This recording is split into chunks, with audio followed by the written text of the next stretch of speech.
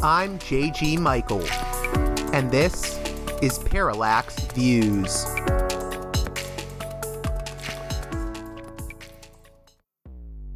Hello, this is Mike Swanson. In a few moments, you're going to listen to another segment of Parallax Views. But before you do that, let me tell you about my new book, Why the Vietnam War. It's a sequel to my previous book called The War State, which has lots of positive reviews on Amazon. It's been out for years. But this one is a more detailed case study of how American empire and national security state operate using Vietnam. And I believe it shows also how things work today, how policy is actually made and why. So grab the book on Amazon.com, Why the Vietnam War.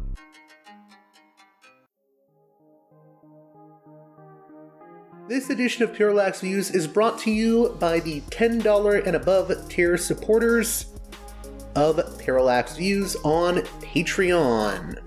So, with that in mind, producers credit shoutouts to Gunnar, Mark, Alexander, Catherine, Tilo, Emilia, Jeff, John, Bert, Brian, Elliot, Michael, Brace, Nick, Galen, Arlen, Bo, Geekadelic Media, Chance, Chase, Dan, David, The West Bank Robbery Podcast, Gary, Ishtofer, James, Martin, Matthew Ho, Brian, Nobody, Thomas, and Dano. And now on to the show. Hey there, Parallax Views listeners. On this edition of the show, we continue our coverage of Gaza, Hamas, Israel, etc. This time with Christopher W. Jones, an assistant professor at Union University, who has written on ISIS, the Islamic State, and specializes in ancient history. His expertise, believe it or not, may have some value in understanding Hamas and their strategy as of late. We're going to be talking about that, the strategy of atrocity, as he calls it, as well as, in the early portion of the show, the potential calculus behind the Hamas attack. All that and more in the conversation to follow. Let's get right to it with Christopher W. Jones.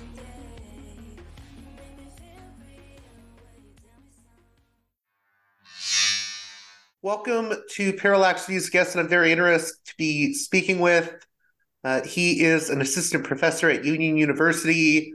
His PhD is from Columbia. He's a historian of the ancient world, has a focus on the ancient world, but I thought he had some interesting commentary on the recent events unfolding in the Middle East with the Hamas attack and everything else just happening at a million miles per minute now. How are you doing, Christopher W. Jones?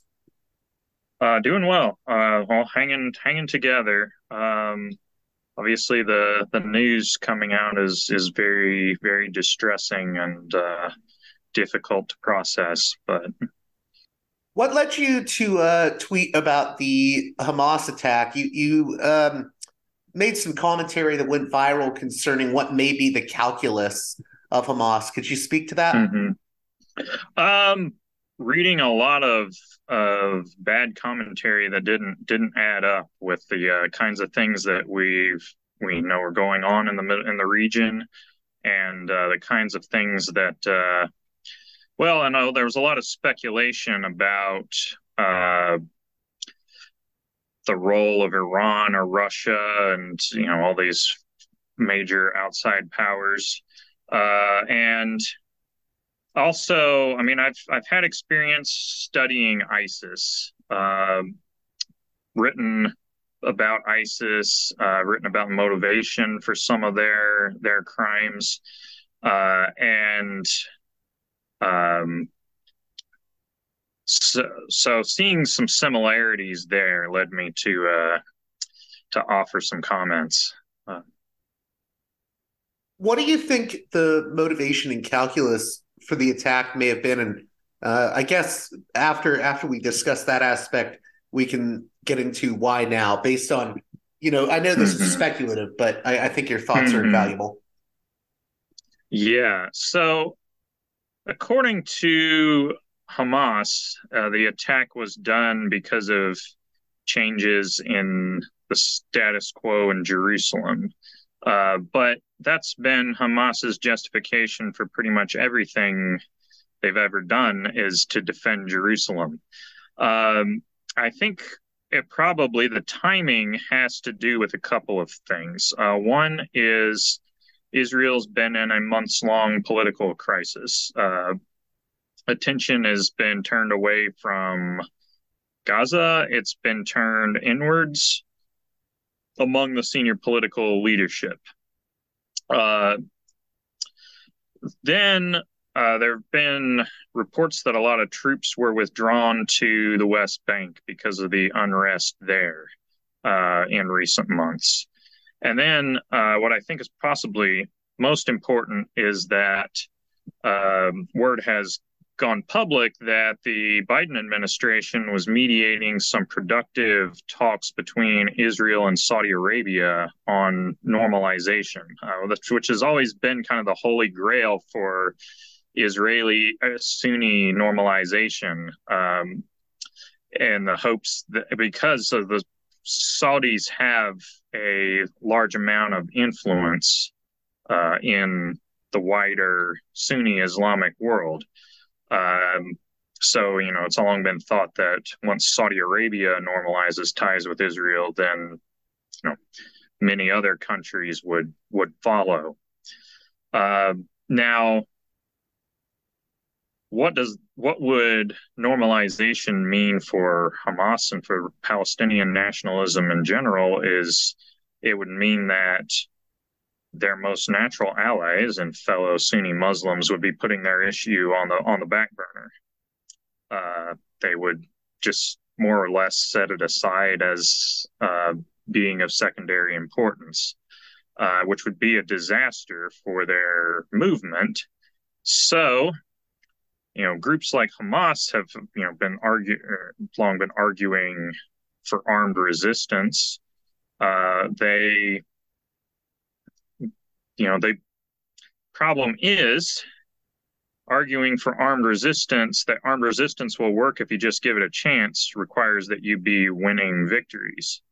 Normalization between Israel and the Arab world has always been kind of a triangular calculation between relations with Israel, the U.S., and their own people. And, when Egypt, for example, signed the Camp David Accords, Sadat was trying to move Egypt out of the Soviet orbit into the U.S. orbit. And in order to do that, he needed to end the conflict with Israel. And so, he made a calculation that we're not going to win the conflict with Israel militarily. But he still needed a victory. Don't get me wrong. He got his victory in 1973, and then that gave him the space to maneuver for a diplomatic solution, right? Now Sadat was really playing some next level chess between 1973 and 1979. So I don't want to compare him to what Hamas is doing. What Hamas is doing is much more basic in its logic. I think it's that they decided to stage an attack so massive and so brutal that Israel would be forced to launch a major ground offensive into the Gaza Strip. And this would, either they will defeat Israel militarily inside the Gaza Strip, in which case they can claim that, resistance. They can claim that this form of violent resistance works. Exactly. And that it can still work, and that there's no need to normalize with Israel, and possibly make it politically impossible for Saudi Arabia to for example, to take this step. You mean because Sunni Arab countries, their populaces would see the massive retaliation, the military response against Gaza, and just be like, "Oh no, I'm not for this normalization." That's part of it, but that alone doesn't. They could provoke a massive military retaliation against Gaza with a much lesser attack. They have to do it in a way that shows that they can fight Israel and win.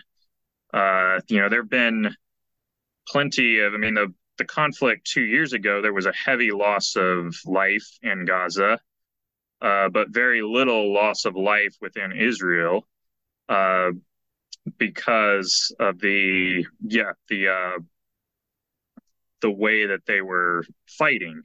So rather than firing rockets that usually don't hit anything or get shot down, they had to carry out an attack in such a way that involved murdering thousands of people. And that the reason that's seen as winning, that they have done something to Israel that Israel couldn't stop them from doing, that they've exposed Israel. A weakness. Yeah, they've exposed a weakness. Exactly. Yeah, that's a good way of putting it. That, it's not just that the Arab world sees videos of Palestinians suffering, it's that they see videos of Israelis suffering and know that Hamas did this. In that regard, even merely pulling off the attack is almost like a victory in itself for Hamas in some ways, right? Absolutely. Pulling it off is a victory. Taking the hostages, that Israel has a long history of trading thousands of Palestinian prisoners to get back a single soldier. How many are they going to trade for 130 to 150? They've even talked about trying to negotiate the release of Hamas fundraisers who are imprisoned in the United States. Pulling that off, yes, is a victory, and a victory large enough to the point that the only way it could be diminished would be if Hamas were completely obliterated and removed from power in the aftermath. But in that regard, and I'll get back to some of the questions I had written down here, but in that regard, why would Hamas take such a gamble then?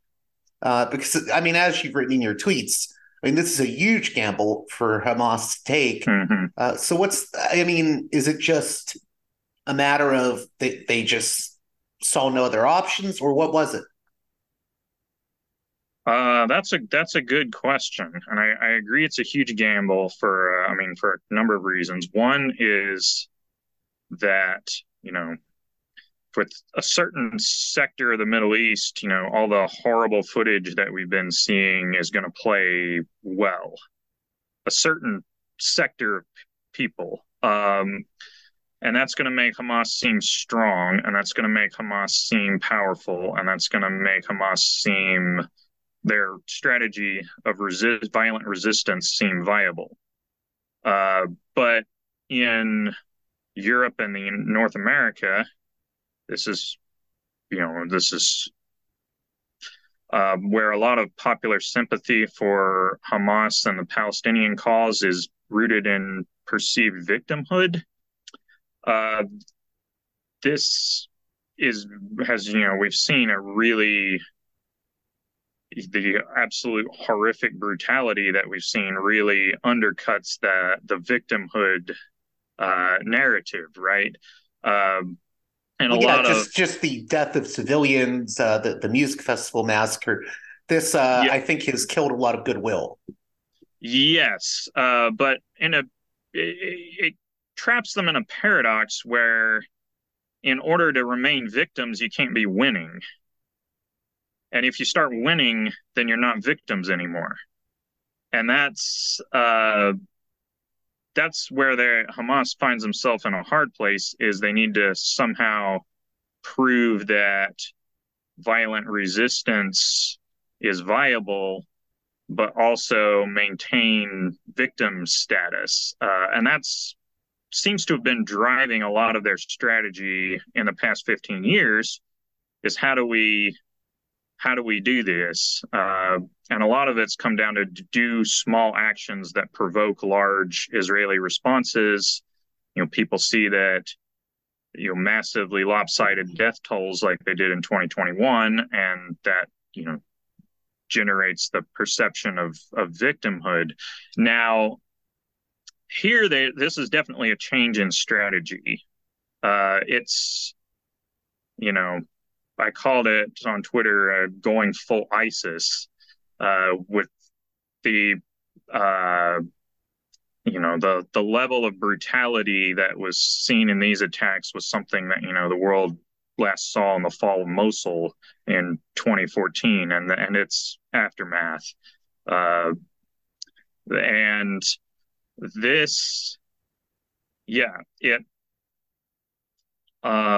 as to why they would change this strategy, I think, and I don't have any special sources inside Hamas's leadership or anything, but it seems to me that the strategy of victimhood they maybe thought had played itself out, in the sense that it wasn't really slowing down the tide of normalization that started with the Abraham Accords with the United Arab Emirates, and then, if it possibly was about to continue with Saudi Arabia, because those states have concluded that, or were either concluded or on the verge of concluding that the Palestinian cause could not be one. It was neither likely nor desirable for armed resistance to succeed. And so, if normalization with Saudi Arabia had happened, if that had, say, cascaded even further to normalization with, say, Pakistan or Indonesia, it would have left Hamas very isolated and completely dependent on the Shia axis for support. And if you're seen solely as an Iran proxy, you're going to get a lot less sympathy and support both in Western Europe and the United States and in the Sunni world than you otherwise could hope for. So is some of this calculus then potentially that, we'll lose sort of the sympathy of, maybe Western countries, but we could gain support from certain Arab countries? At the very least, I think there's a hope that they'll stop losing support. Now, a lot of their hope, I think, is being pinned on the outcome of the battles that are now underway, or that, if Hamas can successfully repel a ground invasion of Gaza, it is, as you said, it's a huge gamble, but, they can claim to be, Hezbollah has staked a lot of legitimacy on claiming to be the only Arab army that defeated Israel. If Hamas can claim to be the second, this is going to build them a lot of support, partly in the wider Middle East, but also within the Palestinian territories themselves, right? The West Bank has never been, Hamas has always had a presence in the West Bank, but it's never been their stronghold. That's always been Gaza. That's where the movement started. That's where they had the most support. The West Bank has been taken much more of the, support, much more aligned with Fatah and the secular Arab nationalist ideology. Whereas Hamas is more this Islamic fundamentalist movement. Yeah. Yes. I mean, Hamas was a branch of the Muslim Brotherhood or that's where it originates from. Yeah, I just wanted to clarify too, because I think it's hard for people that are unfamiliar with these topics. I don't want people to get confused and think that when I say Hamas, that's synonymous with all of the Palestinian cause. I mean, it's a faction within. So Yes. I just want to clarify that for people. So then, so where do you see Hezbollah fitting into all of this? Because it seems like they may be getting involved now. I don't know what the latest news is. It's been hard going through it all. Yeah. This is seems like a lot of confusion in the latest reports. It's not real clear what's going on. I would say so. Hezbollah has already done more than they've done in the past. Whenever there was a conflict in Gaza, 2009, 2012, 2014, 2021, their response was to watch it on TV, issue some statements, and not really do anything else. This time, there have been some minor attacks, some minor rocket launches. Hezbollah reported at least a few of their soldiers had been killed. There were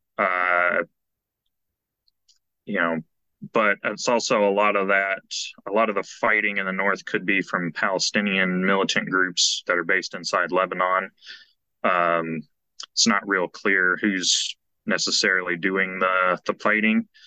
So the great fear within Israel is that Hezbollah will launch some sort of all-out attack on the north of Israel to create a two-front war. That's not impossible. I think what's more likely is sort of what we see now, all these little minor skirmishes, and it's a diversion to force Israel to keep a lot of troops in the north that could otherwise have been used against Gaza. Why do I not think Hezbollah would launch the full-scale attack? Or why I would think it would be less likely, is that Lebanon, basically Hezbollah has more to lose than Hamas. They're not backed into a corner in the same way. They have a secure position within Lebanon. But because of that, they have more to lose in a conflict than Hamas does. Lebanon's currently in a very deep economic crisis, really bad breakdown of financial everything, and this, a devastating war on top of that is really going to cause a lot of problems.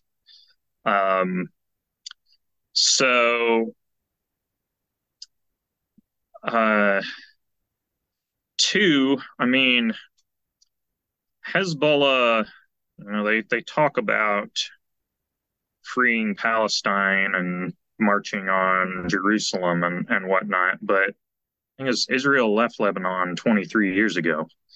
They haven't, there's not really a more personal motive there as there is for Hamas. And then finally, it seems that, just kind of reading the tea leaves between the movement of the U.S. carrier strike group and some comments that have been made by the Pentagon, some comments that have been made by Israeli IDF chief of staff, that the United States has sent some back channel messages to Tehran that says essentially that if Hezbollah launches a major offensive, then the United States will enter the war on the side of Israel. So that could be an additional deterrent towards Hezbollah launching a full scale attack. So what I would expect them to do is try to walk right up to that line, but not farther. Trying to figure out exactly where the line is that would trigger, a U.S. intervention and not cross it. So then I also wanted to ask about, I know Turkey and Qatar have made statements. There was talk of being mediators or doing negotiations between Hamas and Israel. I don't know where that stands now, but maybe you could talk a little bit about Turkey and Qatar in relation to all of this. I know Erdogan has released some statements with his thoughts about Israel and whatnot at this moment. Yeah, so Turkey has often taken on a mediating role because they're, Sunni Muslim majority country. Erdogan has made a lot of pro-Palestinian comments, but they also have diplomatic relations with Israel and have for a long time. And, they used to have much closer relations before Erdogan's party came to power. But, yeah, they still sometimes take on a mediating role. Same with Egypt, right? Egypt has contacts in Gaza, but they also have contacts in Israel. Hamas and Israel, they often negotiate in Egypt, and they, representatives don't meet in the same room with each other. They won't appear in the same room together, but they sit in different rooms, and the Egyptian diplomats walk back and forth with the proposals and then take comments and then go back to the other room. Qatar, on the other hand, is a main backer of Hamas. They have, Hamas's senior political leadership lives in Qatar. Qatar is also home to a major U.S. military base and has been a major U.S. ally in the region. That makes Qatar kind of the go-between for the United States to engage in diplomacy, right? Qatar doesn't have diplomatic relations with Israel, but the United States can lean on Qatar, who can then lean on Hamas, and the United States can then pass things from Qatar to Israel. Now, both of them called for an immediate ceasefire. To be clear, an immediate ceasefire now means Hamas wins the war. Hamas themselves have said, "Oh yeah, we're ready for a ceasefire now." The day after the attack, we've achieved all our objectives. That's actually what I wanted to talk about next. With regards to what Israel's aims are here, because it's hard to know what the goal is. Is the goal just destroy Hamas? Is it, what will happen if Hamas is destroyed in Gaza? Will Gaza be manageable for Israel after this is all said and done? What do you think of those questions? Yeah, and that's really been the question ever since 2007 when Hamas took over Gaza in the first place. Is if you were to overthrow them, what happens next? And over time, Netanyahu's strategy has essentially been to contain the problem, right? It's we'll have a war every couple of years.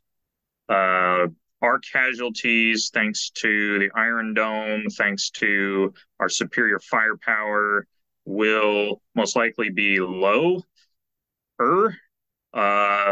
And each time there's a war, we'll do enough damage to prevent there from being another war for a couple of years. And in some ways, there's been a few news articles recently that a couple of years ago, Netanyahu told the Likud party that Hamas being in power in Gaza is actually useful there were even articles in Times of Israel and Haaretz about this, so it's been covered in Israel. Yeah, in Israeli news sources that essentially he's told them, because members of the Likud party are like, why are we transferring money to Gaza? Why are we, giving work permits for Gazans to enter Israel? And he said, essentially, we need to, Hamas ruling Gaza is useful for us because A, we don't want to do it. and B, anytime somebody, a U.S. president or someone is pushing for a final negotiated two-state solution, we can say, well, we can't negotiate with Hamas. They're sworn to our destruction. Now that, that's presented as a cynical position, but it is, don't get me wrong, but it's built on a deeper fear in Israel, which is that suppose we make a deal with Mahmoud Abbas for two-state solution, West Bank, Gaza Strip are a Palestinian state.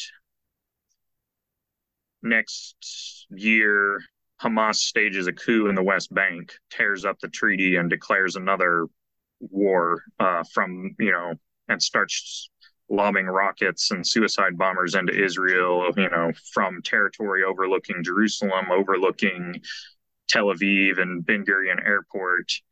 You can't take it back after you sign a deal creating a country, right? So then that would be a security disaster. People, especially on the Israeli right, have pointed to the Gaza pullout in 2005 as being the root of all the troubles with Gaza that have happened since then. So as far as the problem is, that strategy has been blown out of the water now by this attack, right? It's not something that any country can really just deal with on a regular basis, and especially not a democratic country, right? But even in a non-democratic country, people would be, there would be riots and a coup or something if a government allowed this sort of thing to go without any response. And so, the question is, what comes next? And so far, I've mostly seen Israeli officials talk about, we're going to inflict a price. Well, that's what they said every time Hamas launches an attack into Israel. And so that, if they pursue the same strategy, which is maybe possibly limited ground incursion, try to create enough destruction and inflict enough casualties on Hamas that rebuilding takes several years, and they're temporarily not a threat, or a reduced threat, then Hamas has won this battle already, right?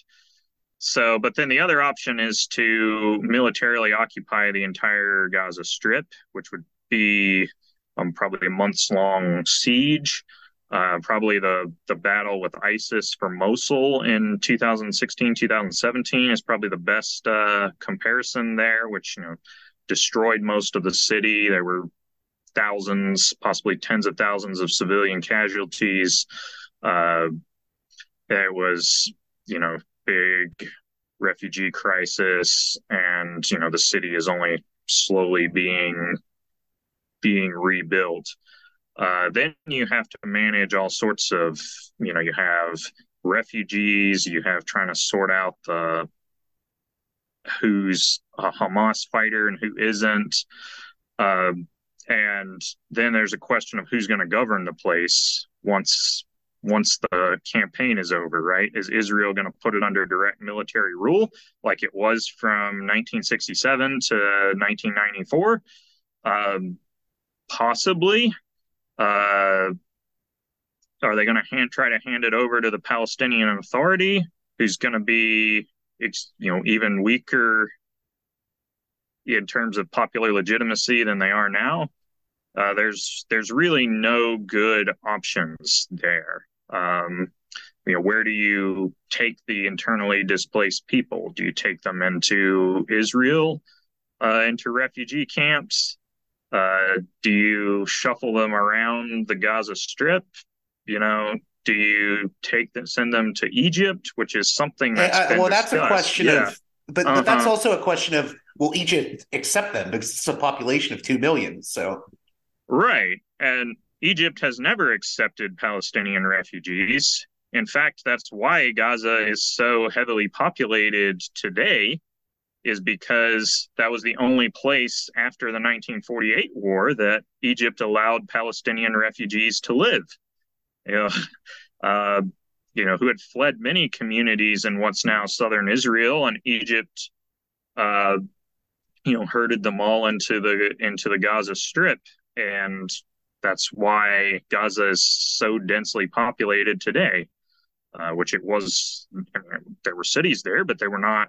It was not the massive urban sprawl of 2 million plus people in before 1948. And Egypt, is governed by government that came to power in a military coup against the Muslim Brotherhood.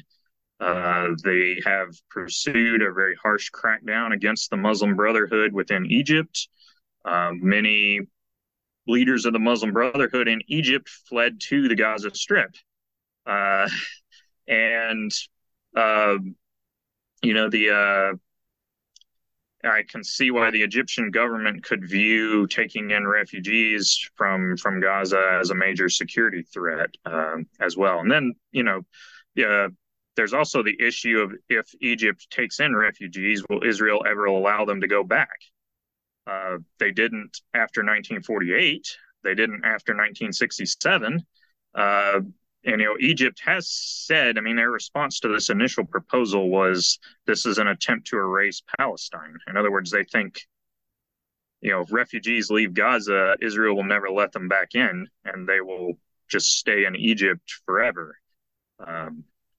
So I was going to ask you about the question of who will be defeated in this conflict, and it's too hard to really say that now. It's too early, basically. But I think you've argued that, in a weird way, Hamas has already had a certain early victory in all of this. Is it possible that, and I'm saying this in a very cold way, it's not about an endorsement or anything like that, but can Hamas win this round with Israel, is what I'm saying or asking? Yeah, I think it's definitely possible that they do win, because of what you have to, when you talk about victory and defeat, you have to think in terms of strategic aims and whether they were achieved.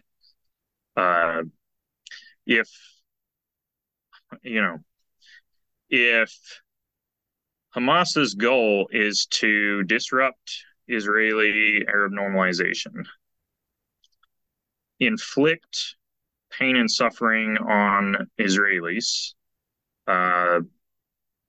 through just sheer brutality that the Israeli government's unable to stop. They've already done those things, possibly. It remains to be seen if normalization is affected.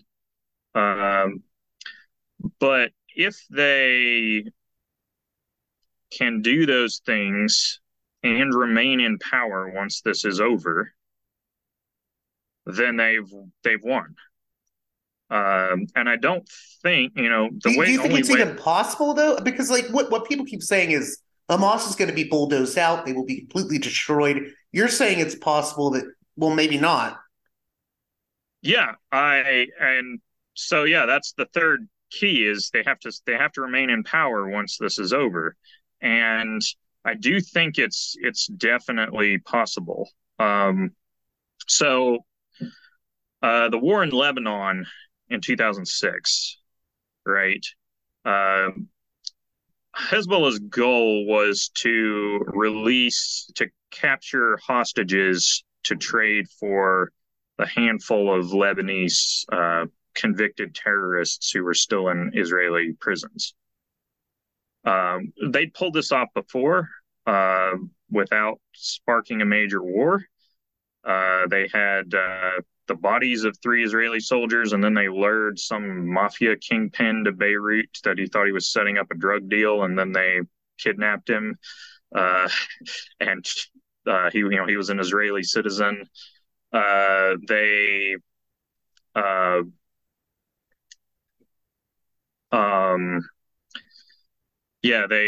so their goal was to free these individuals. Now, Hassan Nasrallah later said, "I didn't expect this level of military response from Israel to this attack across the border. If I had known what was going to happen, I wouldn't have done it," he said. But even then, with the massive military response that occurred from into Lebanon, Hezbollah managed to hold their own. After that initial attack, they were on the defensive the entire time. Same with Hamas in Gaza, right? The initial attack this weekend, now they're on the defensive.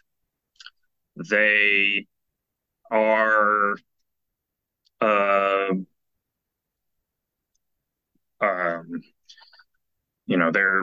they're preparing for a defensive war. Now, Hezbollah had been preparing for a defensive war for years with tunnels and bunkers and just extensive fortifications.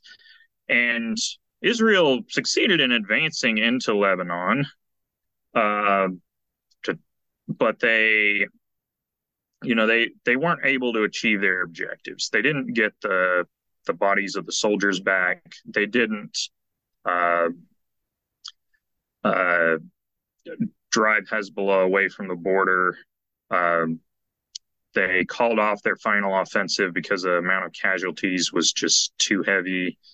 And so Hezbollah emerged from the conflict saying that they'd won, and then they ended up getting those prisoners released in return for the bodies of the soldiers that they had taken.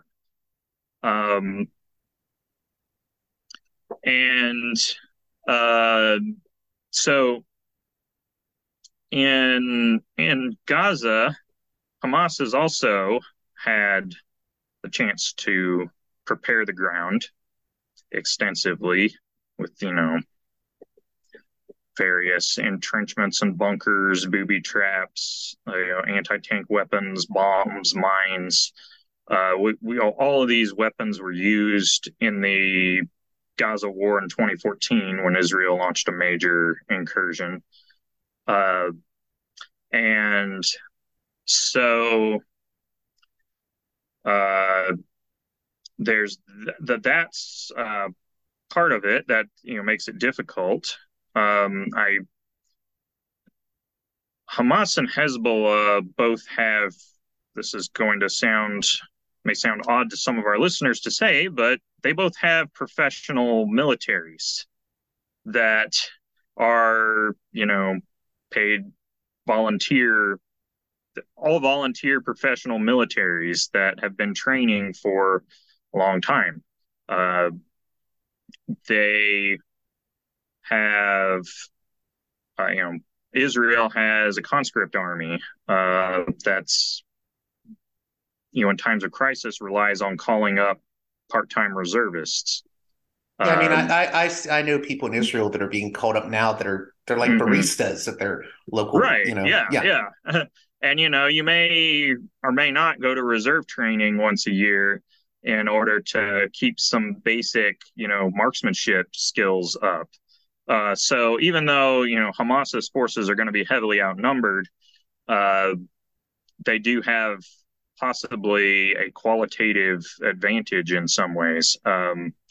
Now, that hasn't necessarily been the case in the past. Hamas is part of the period where they were really, the victimhood narrative was the main strategy.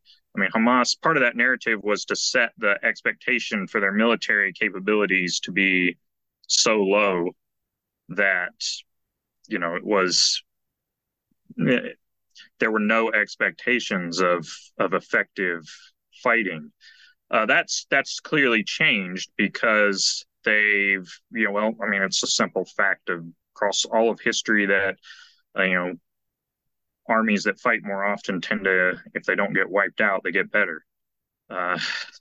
And we've definitely seen that in the Palestinian conflict. If you look at the First Intifada versus the Second Intifada versus now, this growth in military capabilities. I mean, you've seen that in Afghanistan with the Taliban as well.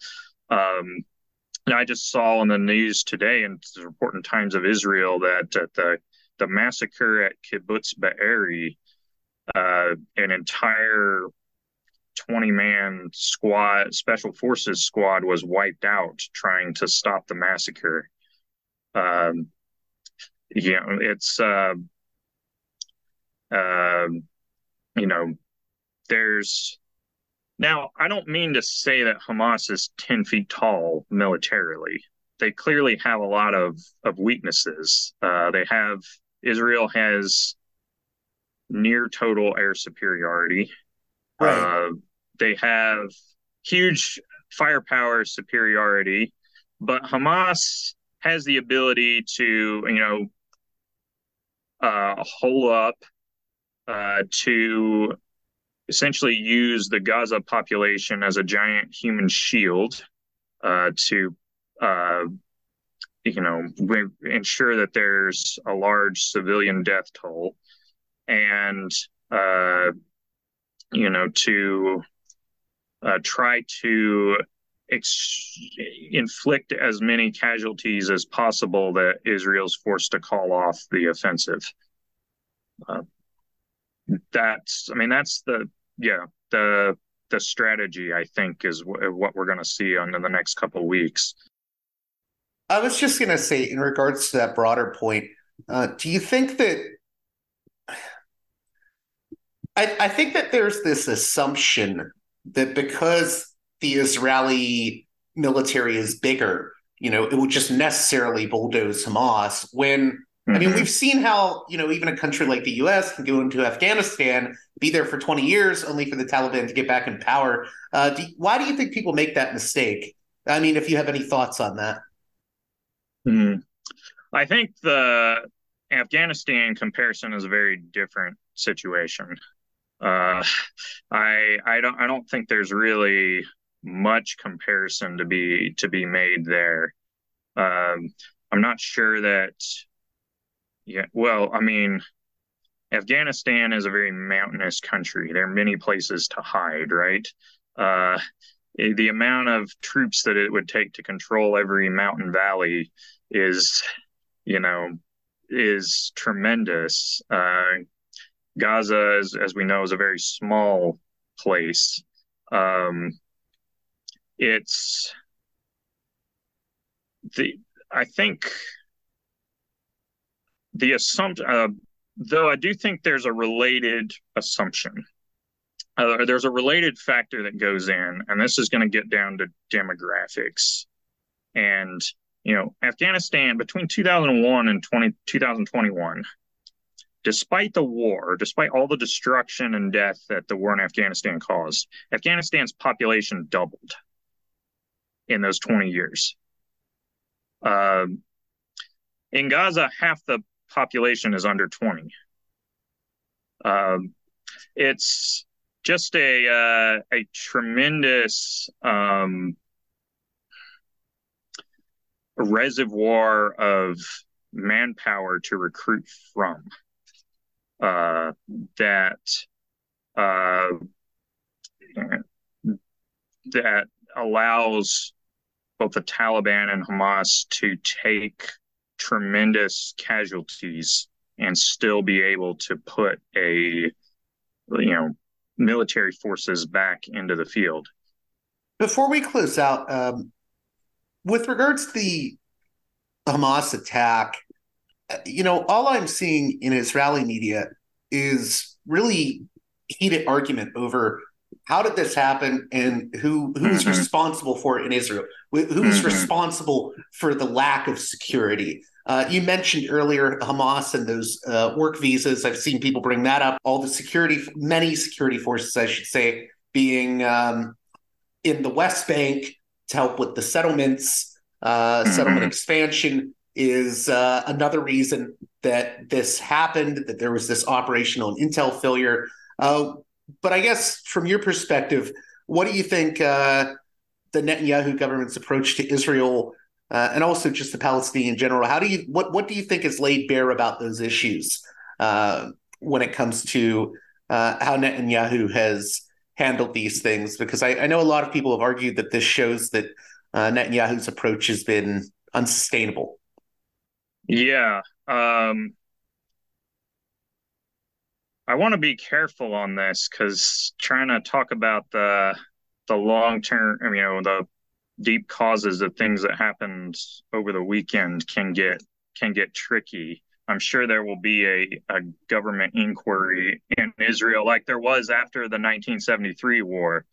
Yeah, I'm sorry. Well, I was going to say, I'm sorry if I wasn't very clear in how I worded things, but I'm also trying to be overly careful. So, but I think you know the general gist. Yeah. Yeah. And I really don't know what caused this. It was clearly an intelligence failure. It was clearly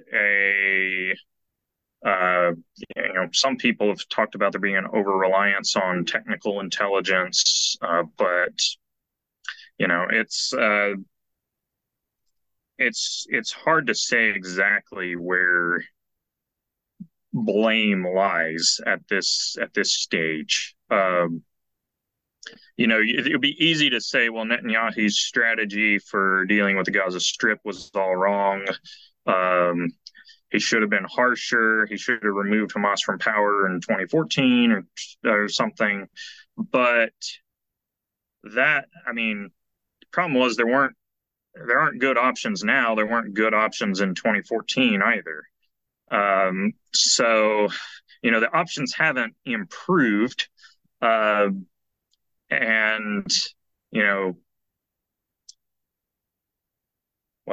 want to be careful too, because I'm not trying to exonerate Netanyahu for what happened, but it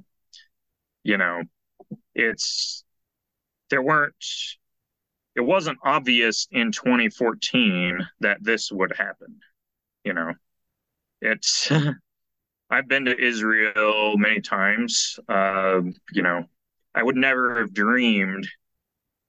Now, granted, I'm not privy to intelligence information or anything of the sort, but I would never have dreamed that Ofakim would be an unsafe place.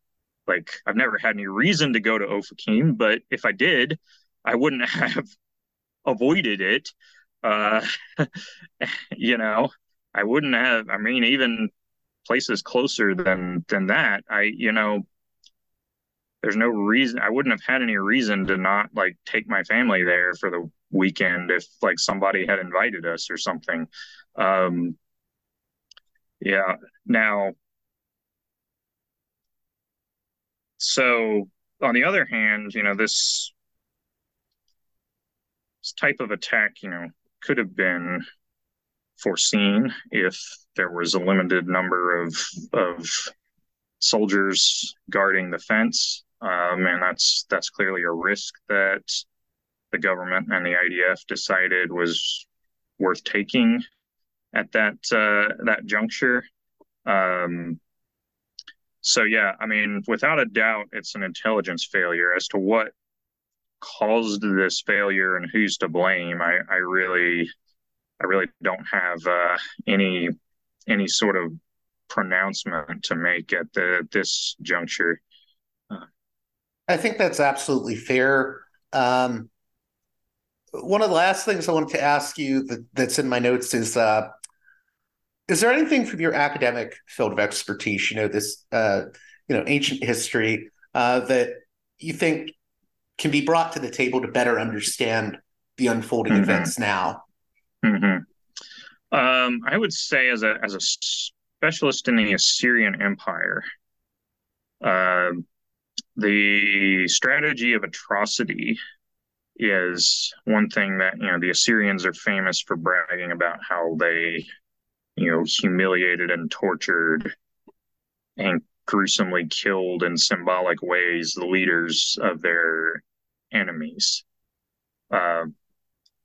Atrocity. So there's multiple ways atrocities happen in a war. I mean, one is like, at My Lai, for example. The My Lai massacre was not official U.S. policy in Vietnam, right? It was committed by a unit on their own initiative. Now, there were certain aspects of U.S. policy in Vietnam that made something like that more likely to happen. But, General Westmoreland didn't order them to go massacre that village. What atrocities like that are caused by is poor discipline. There's often this perception that all this military unit had just snapped under the stress of like all the fighting, and they couldn't take it anymore and broke mentally or something. No, that's not what happens in this. It's units like the Americal division that where the company that committed the My Lai massacre was from. They had barely seen fighting before that. It's those sort of atrocities are usually committed by poorly disciplined, poorly trained units that often have not seen very much fighting beforehand. Now, what happened this weekend is something totally different in terms of the number of places that were attacked, just very clearly done with deliberate intent to kill as many people as possible. And to film it. I think that's where film it. Yes, and to film it and broadcast it around the world. This is the ISIS playbook, right? Gain notoriety by being as brutal as possible and distributing it on the internet for the world to watch.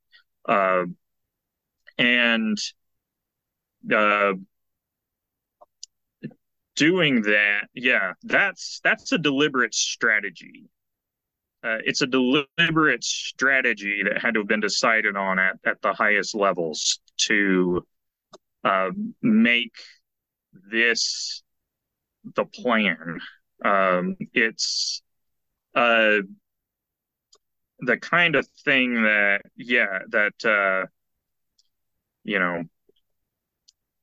it's designed. Atrocity is a strategy designed to send a message, and to draw lines and to provoke a response. That's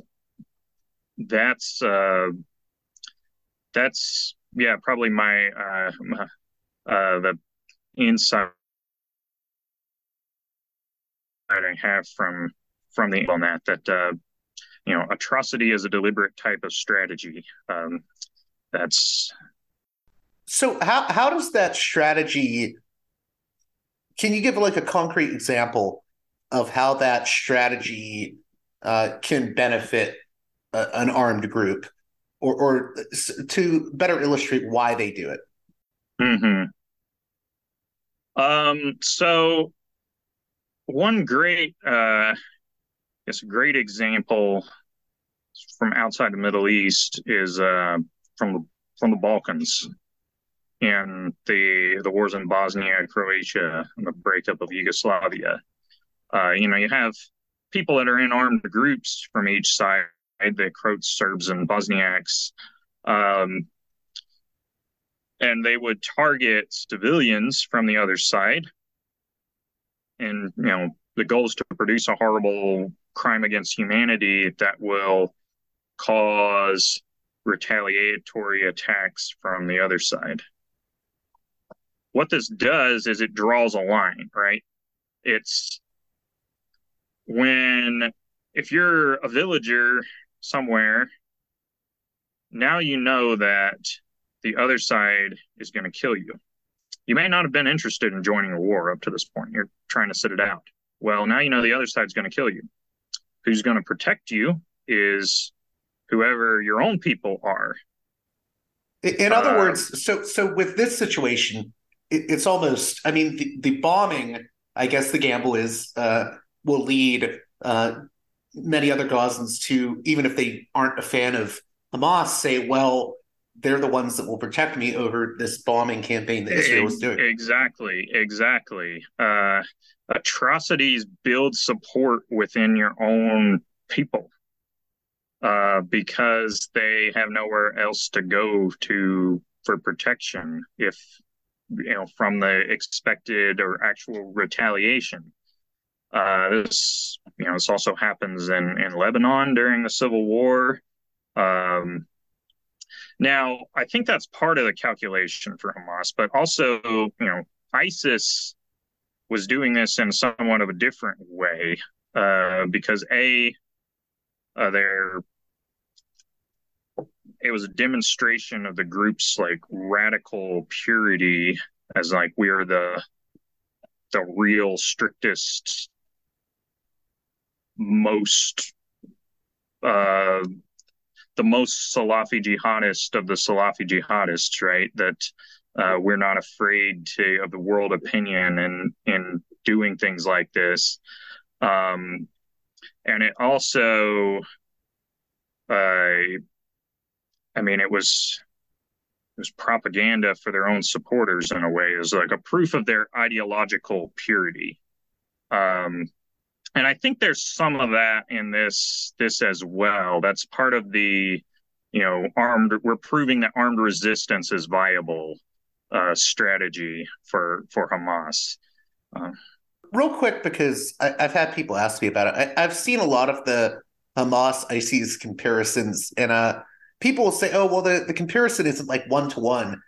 And my usual response to that is, I think people are referring to the similarity in brutality. It doesn't mean that Hamas is like exactly like ISIS in every way in the way they do the attack. Do you see what I mean? Right. I mean, Hamas is not ISIS ideologically. ISIS was about we need to abolish nation states and reestablish the caliphate. Hamas is not interested in a caliphate in anywhere in the near future and is looking to establish an Islamist government in Palestine. It's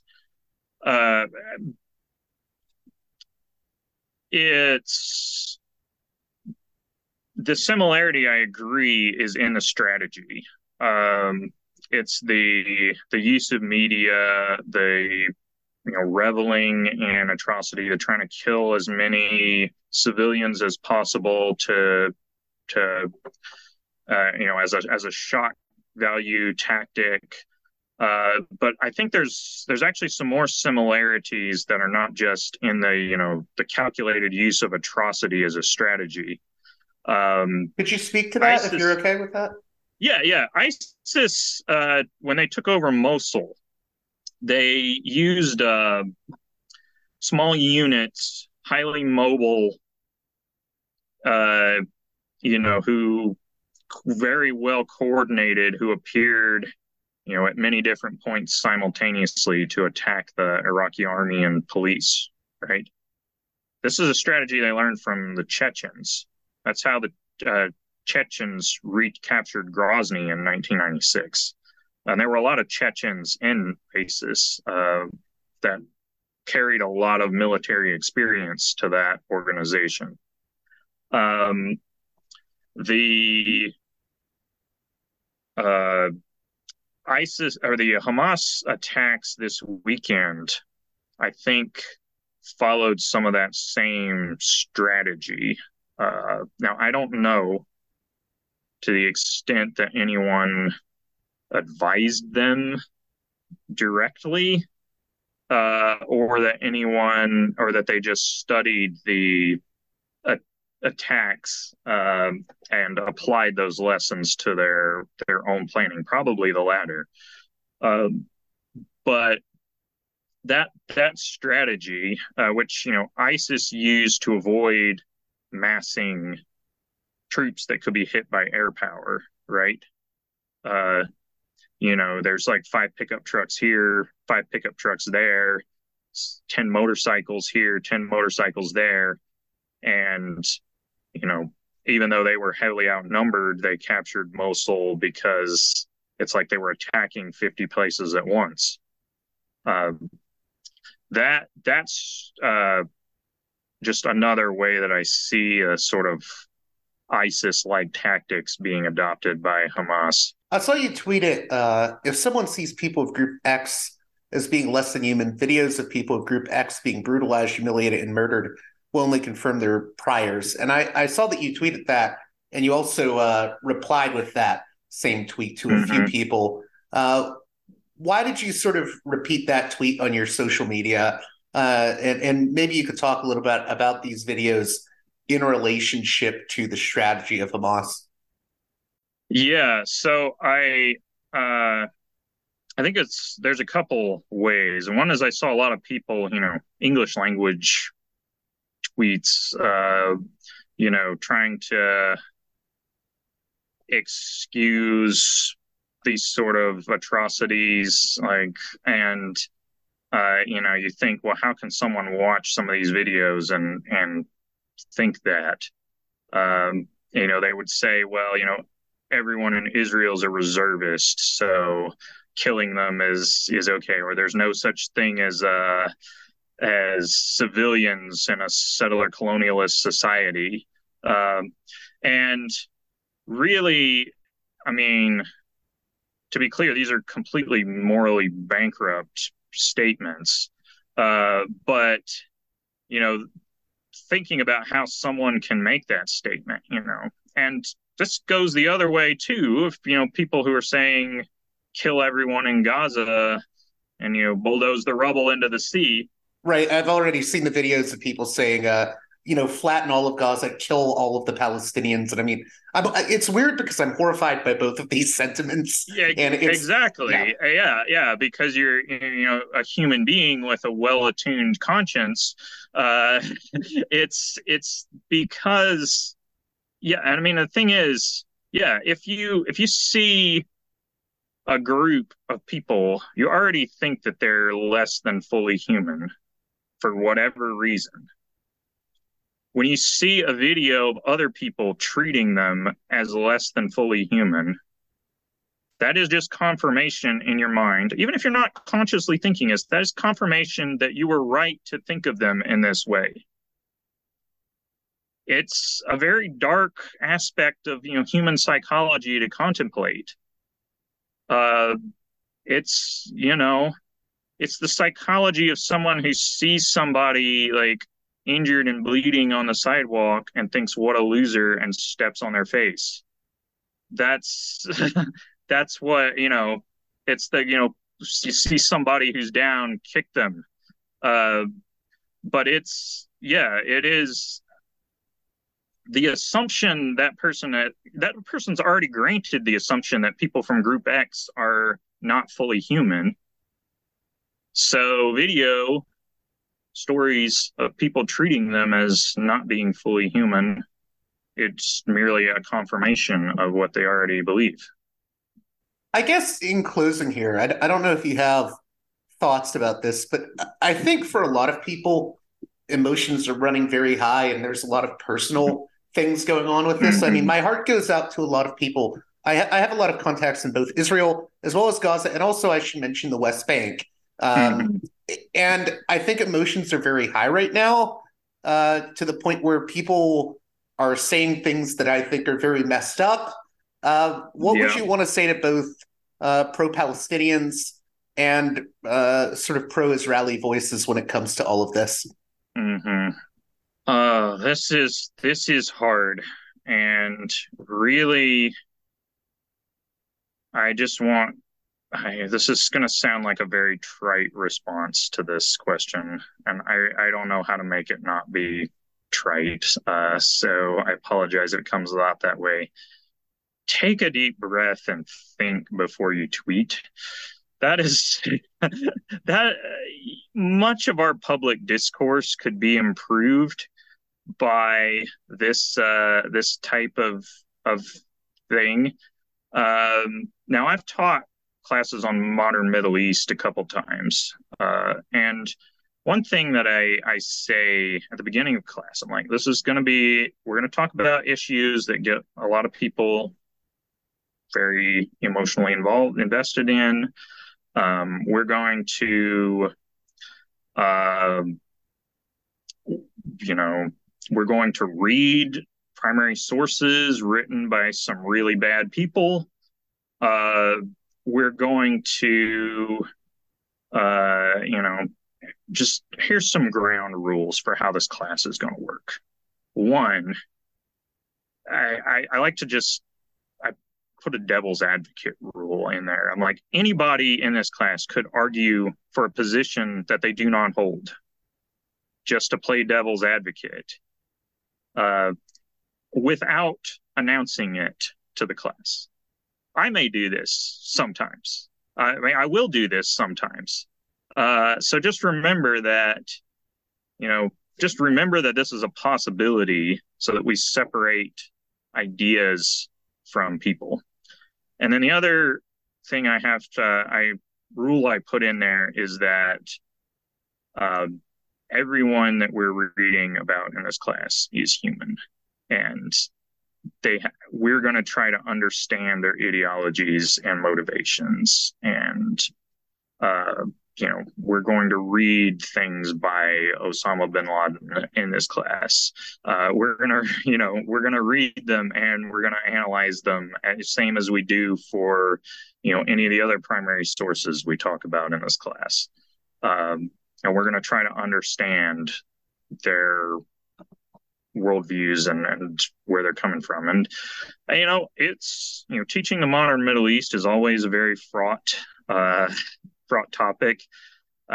Both times when I got my evaluations back, students did say that they really appreciated they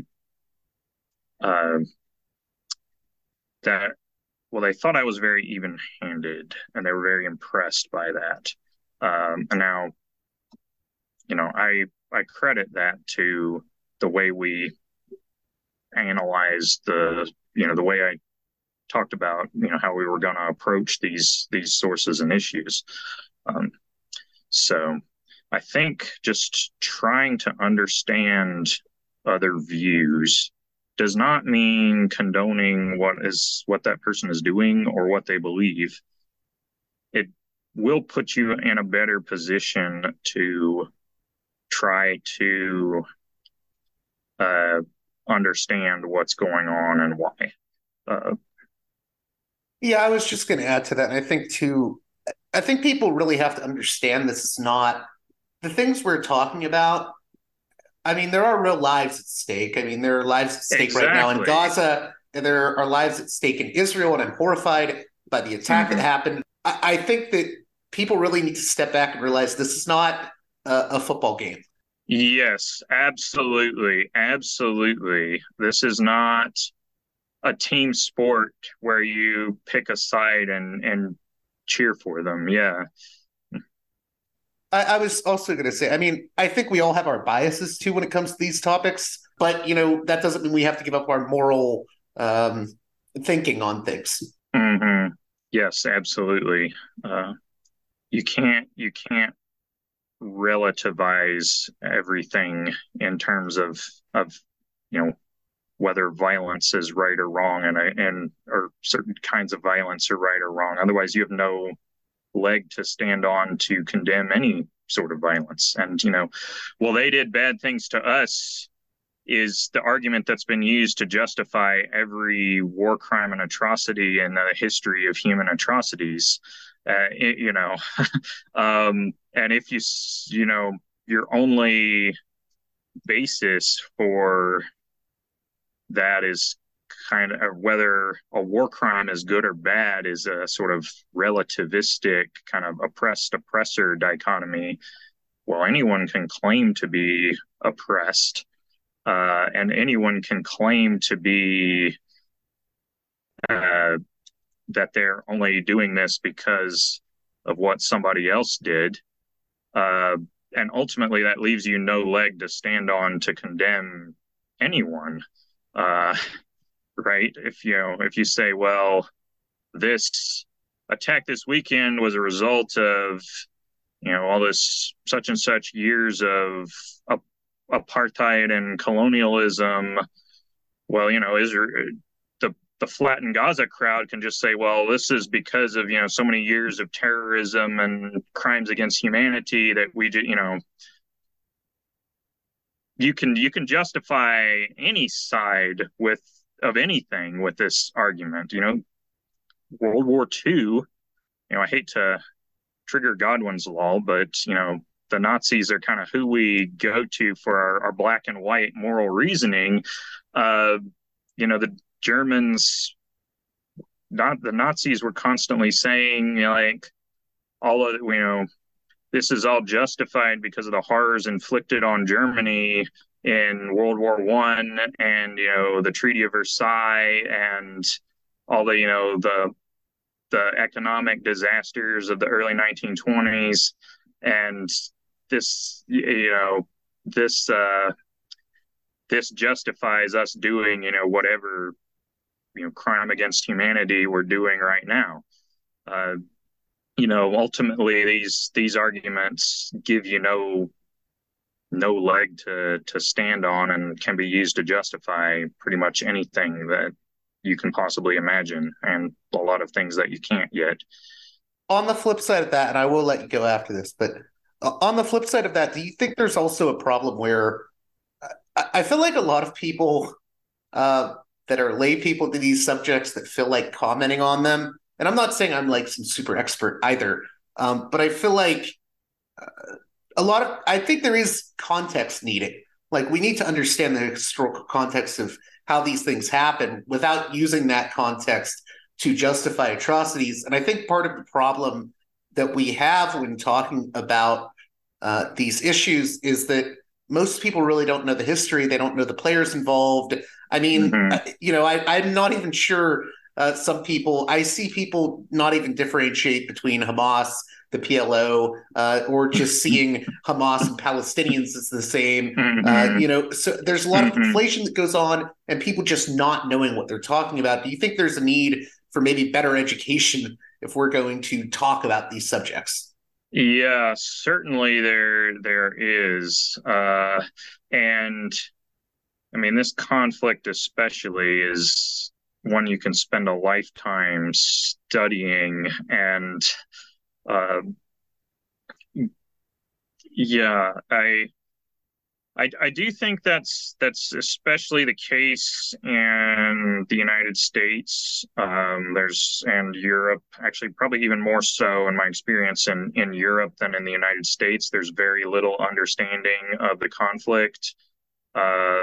There's very little understanding of its historical roots. Like, I don't know, I remember talking to a couple in Britain. I was there, living there a couple of years ago, and one of them said, the one said, well, I just absolutely hate the state of Israel. And then the other one said, yeah, America created Israel. And then the first partner said, no, it was British colonialism that created Israel. And I'm like, these people have literally no earthly clue, what happened during the Mandate period, how Israel came into being, whose side Britain was even on in 1948.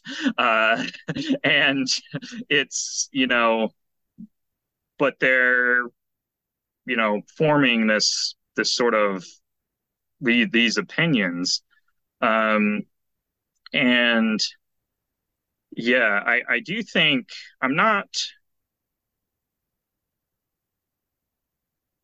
I think I say education is hugely important and elevates discourse and discussion and helps people solve problems. Ultimately, though, I don't think it's sufficient to solve, the fundamental problems of the conflict. Like, at the end of the day, there's still two different groups of people who claim the same spot of land as exclusively, right, or, is primarily theirs, and they can't both have it. And, no, ultimately,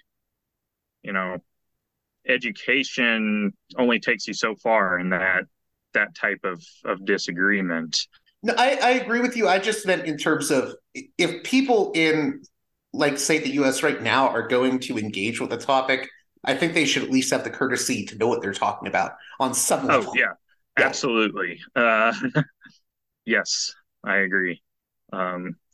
People, yes, that was kind of goes back to my think before you tweet comment, and think about how this might sound if it was applied to, another group of people, whatever it is that you're advocating. Then think about whether you should say it in the first place. Well, I want to thank you again, Christopher W. Jones, for coming on Parallax Views. You also have a blog. Can you tell my listeners about that briefly? It's called gatesofnineveh.wordpress.com. I used it to track and document ISIS destructions of cultural heritage sites. I'm happy to say that it has not been active in some time due to their no longer being active ISIS destructions of cultural heritage sites. But the archives are still online for any interested researcher to peruse. Well, that does it for this edition of Parallax Views. I hope you found enlightening my conversation with Christopher W. Jones. As always, if you appreciate the work here I do at Parallax Views, please consider supporting me on Patreon at patreon.com/parallaxviews. One more time, that's patreon.com/parallaxviews. Until next time, you've been listening to Parallax Views with Parallax Views to Parallax Views with Parallax Views. The way out is not simply to say, don't do it, just to prohibit. It's nothing else. If we don't do it, others will be doing it like crazy. So, we have to confront the problem. But no, basically, I know of the great anxieties, problems, new forms of control, but it's also new forms of freedom. This is why I always emphasize that internet and all this new digital stuff, it's a very ambiguous phenomenon, but it's the field of struggle. New forms of enslavement, but at the same time, new incredible forms of freedom. We have to accept the fight with no nostalgia for old, allegedly more authentic communities or whatever. I'm not afraid. I'm not afraid. I'm not afraid. I'm not afraid.